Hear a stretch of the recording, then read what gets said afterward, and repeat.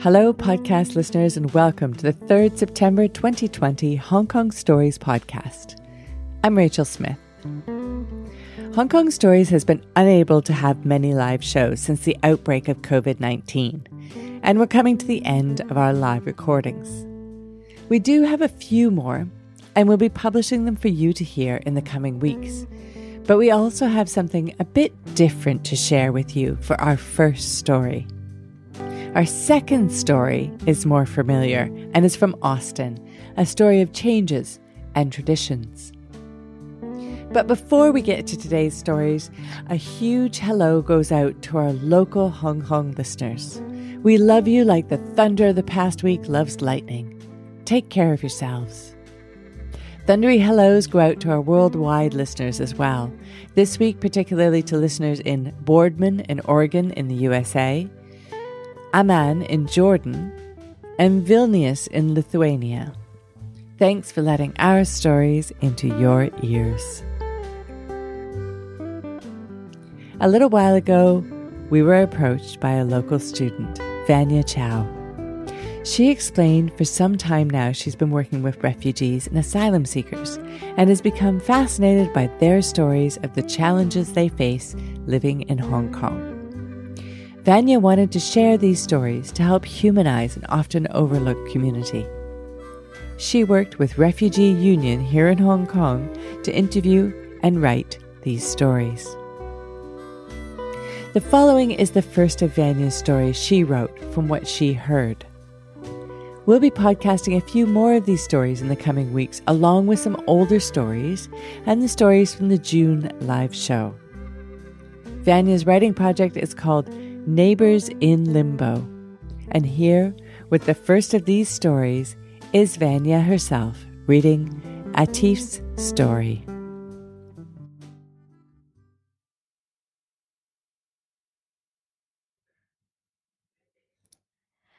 As Atif stood in the hallway, he held the wooden door ajar with one hand and his phone in the other. Within the room behind him, his wife and 4 children lay sound asleep, their limbs all entangled together in a comforting mess. Relieved by this normal sight, Atif began dialing on the little screen that flashed pitch black in the hallway. His stubby fingers poked at the numbers slowly, as if a single mistype would have drastic consequences. When he was satisfied with the chain of numbers, he pressed the final button and held the receiver up to his ear. Atif held his breath as the static receiver groaned its monotonous beeps, each seeming to last longer as he grew increasingly impatient. Finally, the beep stopped and a woman's voice came crackling through. Hello? The slow drawl of the O, and the silent H.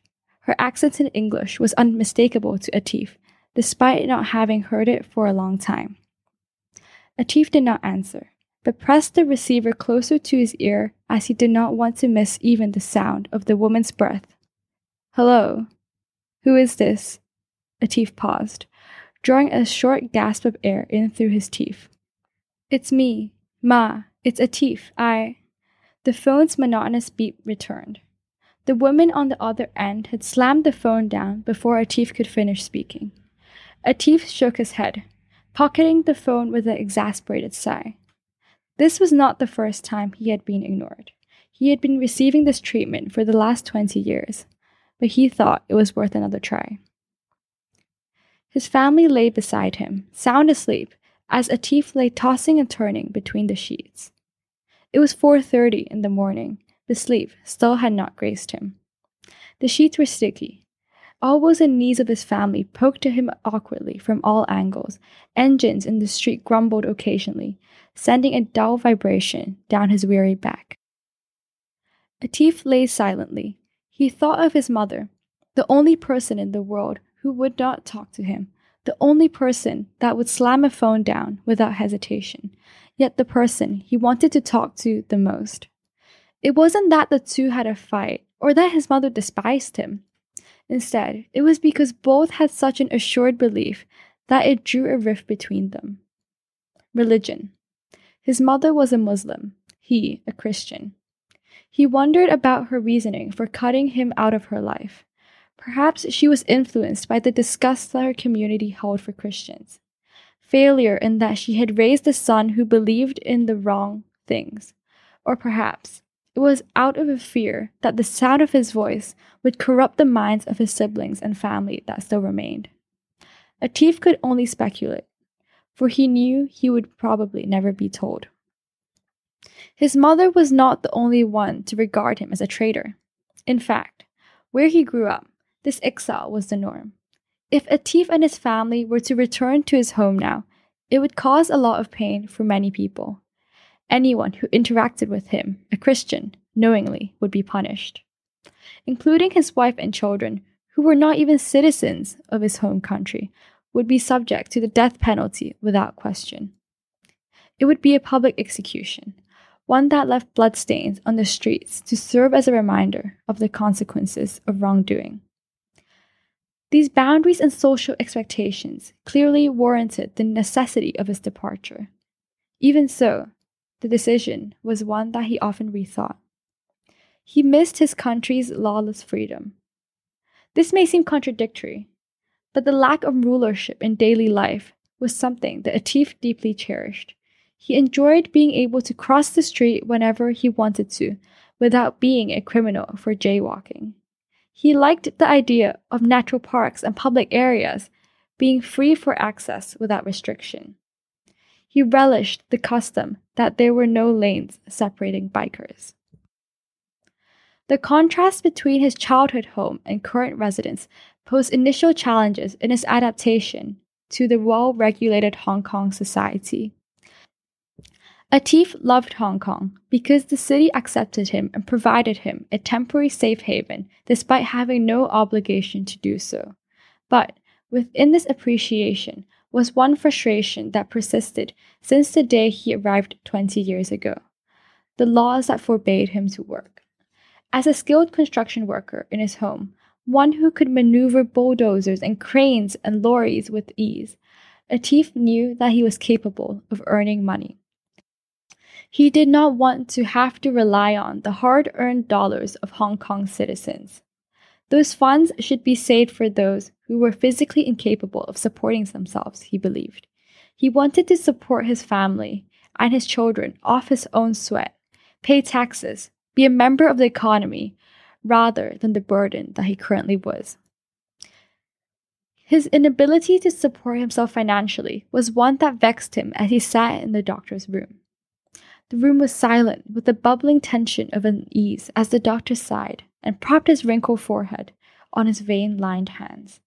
Beneath the table, Atif twisted his hands, hating the silence, but not wanting to hear the bad news that would break it. I'm sorry, the doctor faltered. We are simply unable to continue your treatment. His eyes could not meet Atif's. Atif, it's your medical card. The doctor nodded slowly, leaning back in his seat. It only has limited coverage. If you want to continue receiving treatment, it will have to come out of your own pocket.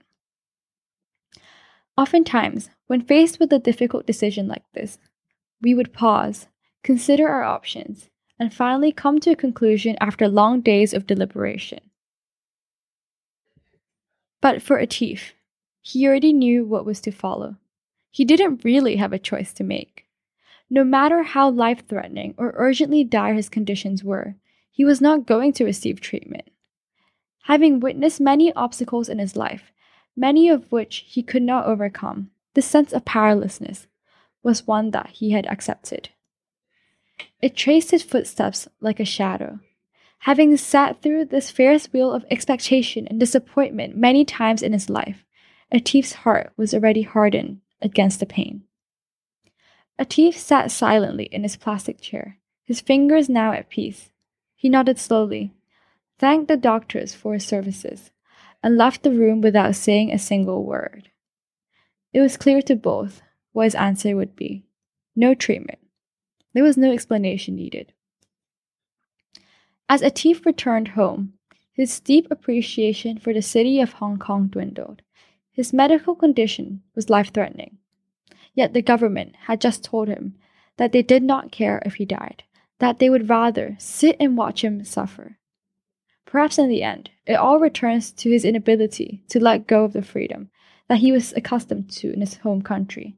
The lack of flexibility in Hong Kong's rules was something that he did not understand. He always thought that in a better developed, well-educated, world-renowned city like Hong Kong, the preservation of human life, regardless of its nationality, would always be of top priority. Atif faced many large-scale barriers, yet his most memorably difficult moment was one that occurred on an ordinary day. His little girl pointed at something in the freezer of the supermarket. "Pa, my schoolmate said that this tastes amazing. Can we get one?" Atif looked up from his grocery basket. She was pointing at a tub of family-sized ice cream in the flavor strawberry. Her large eyes looked up at her father's anxious face. Atif was at a loss for words. With his food card, which limited the types of goods he could purchase to fresh produce, meats, and other basic necessities, he knew that the dessert was out of the question. Yet, he did not know how to explain this to his 5-year-old daughter. Without a word, Atif clenched his food card tighter in his fist and shook his head at his daughter, aware that she turned back to look at the ice cream just one more time as they walked away. These events were not one-off occasions in Atif's life. The ignored calls to his family, the oppression of external situations, and the disappointment of his loved ones all came and went like a sweeping tide. Having stayed afloat in this ruthless surf for many years, Atif had characteristics that many of us don't learn to master in our entire lifetimes. He learned how to let go. "I tell myself," Atif expressed in the interview, "I cry, I sick, I everything is God's plan. I just live with the hope that someday my time will come." Although he prefers not to put labels of sentiment on people and places in the fear that one day they will be taken away, like his mother, Atif does see Hong Kong as his home today and has no plans of moving away in the near future. He expressed that however many challenges he faces on a day-to-day basis, he's grateful and content for being able to escape the predicaments of his hometown. As Atif expressed, his only wish for the future is that his children will be able to not have to live his life. Why? Atif said, "Because I made a choice to be a Christian, to leave my country, but for them, this decision of being a refugee was made for them, by me."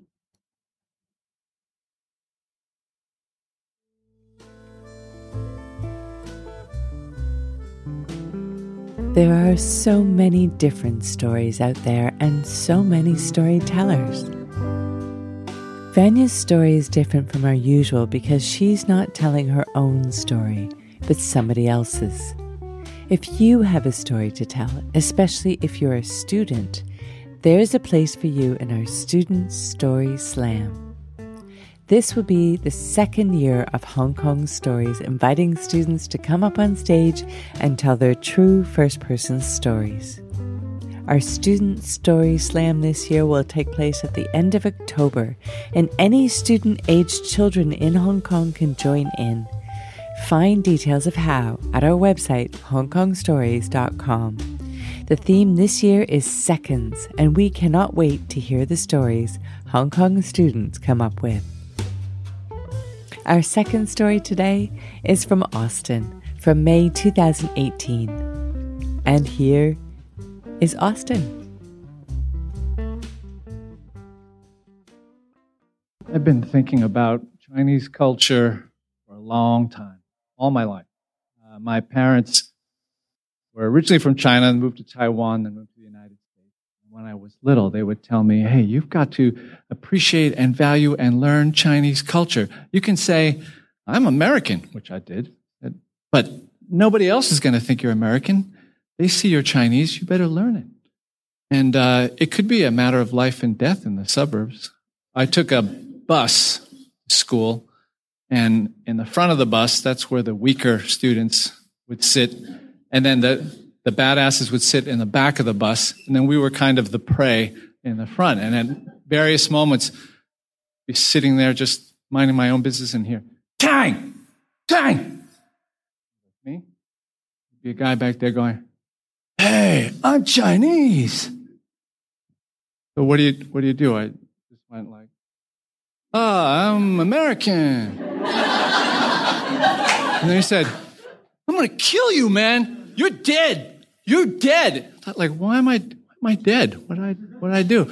So I'd bring this back to my mom. And I said, this is like a real situation. These guys are no joke. They play sports and stuff, and they thrive in the back of the bus. What am I going to do? And my mom said, no, why they're picking on you because you're Chinese? You just tell them, I'm proud of my culture. You tell them the Chinese people invented the compass and and gunpowder and kites. You tell them that. I said, Mom, you're going to get me killed, Mom. They want to beat me up more if I say that. She said, I don't understand. Why do they want to beat you up more if the Chinese invented kites? Are they jealous? Or I was like, no, Mom. Her view of culture was from a very aerial perspective, abstract, and from that level, it's very inspired and grand. But I was on the ground, and I needed backup. I needed support. I needed somebody who understood my situation. And I remember one time in these suburbs where we were one of the only Chinese families out there, I had made an American friend, a real American friend that lived down the street, and sometimes he would come over. And once when he dropped by, my father was playing a cassette tape of some Chinese opera. And that didn't happen often, but I had heard it before. But my friend had never heard it before, and he just had an immediate reaction. He said, oh my God, what is that? It sounds like pots and pans and people screaming, And for our household, that was a very novel and an unexpected description. I just started cracking up. I was laughing, and I started mimicking it too. And we were laughing. We were really enjoying ourselves. And I heard my father's slippers shuffling, and I thought that's faster than normal. It's usually, and he came out here, and he said, what's so funny? I said, well, it sounds like pots and pans and people laugh, people screaming. And he said, that is your culture. That's Chinese opera. You should appreciate it. How do I appreciate pots and pans and people screaming? He said, respect your culture. And he shuffled his way back into his office. And it was just confusion and misunderstanding. And you can't, you tell a kid, appreciate your culture immediately. What are you supposed to do with that? He wasn't not given any tools. You need to be ushered through the doorway of culture and inspired with patience and have someone learn. But this was just like being pushed through the door and left on your own. So I thought, I'm not gonna do it that way. I won't do it that way. So much later, after I had become a father, we moved here to Hong Kong, and this kind of cultural transfer was going to be something front and center now. And I remember once sitting in Saigon at a park, and I was watching, just people watching, all kinds of stuff happens over there, and then there was this one father and son, they were running around the football pitch, the white rectangle of the football pitch, and they were laughing, and the boy was laughing, the father was laughing, and it was just such a beautiful moment, this kind of bonding moment. But then the kid was trying to beat the father, which was normal, but he's just a kid. He can't outrun a grown man. So he starts cutting the corners and running faster, and his arms are flailing all over the place. And then the father's just suddenly, the attitude changes. He says, Fanlei, Baidi Fanlei, come back here. You didn't take the corner. You didn't follow the line. You have to follow the line. I thought, why? Why does a 6-year-old have to follow that? Why does he have to hit the corners? This is not an Olympic event. Is this going to help him later in life if he hits these corners? And I thought, this is actually part of Chinese tradition also. This kind of shadow side, a little bit, where rigidity and formality and following all the rules, and order takes over and pushes fun and direct enjoyment out of the room. And I thought, I've never been particularly interested in this part of the culture. I'm going to leave that one by the curb, just say goodbye and move along. I don't mind leaving that alone. And during that time, one of the big projects for our household was my son had to get caught up with Chinese. He was 7 or 8 at that time. And he was working on his characters. And if you've seen kids working on their characters, or if you've learned yourself, they have these gridded pieces of paper on semi-translucent paper. And even the squares have a vertical and a horizontal dash line. So you have squares within the squares. And little kids will build their characters like constructions, and they're portioned, balanced inside each of the squares. And he was working on the character for Ko, which is a character for mouth, which you find in characters that have to do with eating and speaking. And it's like all Chinese characters, it has a specific order, a specific construction. One vertical, and then a linked horizontal and vertical, with a little hook at the end, and the box closes. 1, 2, 3. And that's how you do it. So at this point, I had been kind of keeping track, checking on his work, because his workbooks were coming back with a sea of red circles and X's, as the teacher pointed out, every missing dot, every line that was slightly off vertical. And I reminded him, well, why don't you work your way through this? You had to do 10. And remember, 1, 2, 3, and take it away. And I thought it was going to be a few minutes for him to get through 10 of them, but within a few seconds, he said, I'm done. And I looked over, and instead of a sequence of very balanced rectangles in the middle of other rectangles, I saw like these potato forms that would just appear in surprisingly new locations in each of the boxes as you moved along.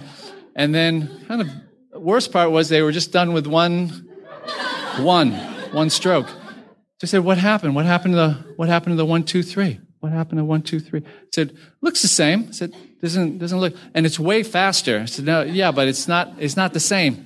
It's not the same. He said, looks the same. No, it does. Yes, it does. No, it does. Hey, look, listen. It's not the same. Each one of those strokes has its own character. It has its beginning and end. I said, why? Because, actually, because these things come from a brushstroke. A brushstroke has a beginning, and because we're not even using brushes. I said, true, okay. Hey, you know what? Why don't we use a brush? Why don't we use a brush and ink? And I had a brush and inkstone. This was the teachable moment. This was his self-directed inquiry. This was the time that we could seize upon this, and real learning was going to happen. And so we brought out all the stuff, and he started working on it, but it became very clear that there wasn't going to be much teaching going on, but there was a lot of ink. It was all over his hands, on his face, on his sleeves. I said, all right, okay, you know what? Why don't you just write one more line of Ko? And then let's just call it a night. It's actually getting kind of late, all right? And so he went through it again. I thought now he should have the proper foundation. He's been exposed to all these different resources. Now we're going to see the products of all this effort. But again, a few seconds, I'm done. I looked down at it again. And there was 1, 2, 3, 4. There was 1, 2, and there was 1 again. Where's the 1, 2, 3? Where's the 1, 2, 3? Why don't you have that? And he said, I just like to do it my way. And something about, up to this point, that kind of shadow side of the culture had been on the outskirts and not really involved in the center of action. But something in the way that he said that, I just want to do it, kind of invited that shadow part of the culture to the table. And he had a few words, and it kind of went like this. He said, you like to do it your way.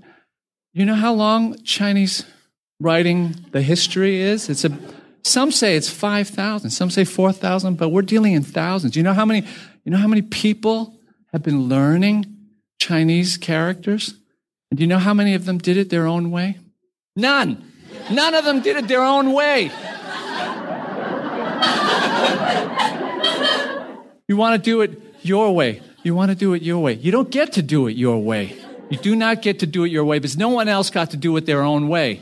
You understand? Now just join the team. Do you want to join this team or not? The team of Chinese civilization. You want to join it? You don't want to join. Wrong answer. Wrong answer. We came all the way over here to be part of this team, and you are going to be part of this team. Do you understand? I tried to make it fun for you. I tried to make it interesting for you, but you didn't want it. You were not interested. You thought it was boring. So now we're not going to do it that way anymore. You know what way we're going to do it? We're going to do it the traditional way. You want the traditional way? That way is when you stop acting like a little spoiled, lazy kid and do what you're supposed to do. 1, 2, 3. Do you understand or not? So, after he stopped crying, there was a moment there to have a discussion, and I apologized. And I apologized. And I had done exactly the thing that I vowed not to do. And so that was a slip-up. But in these kind of occasions, sometimes when you have the hold of tradition, it's just very hard to escape. Thank you. Very hard to escape indeed.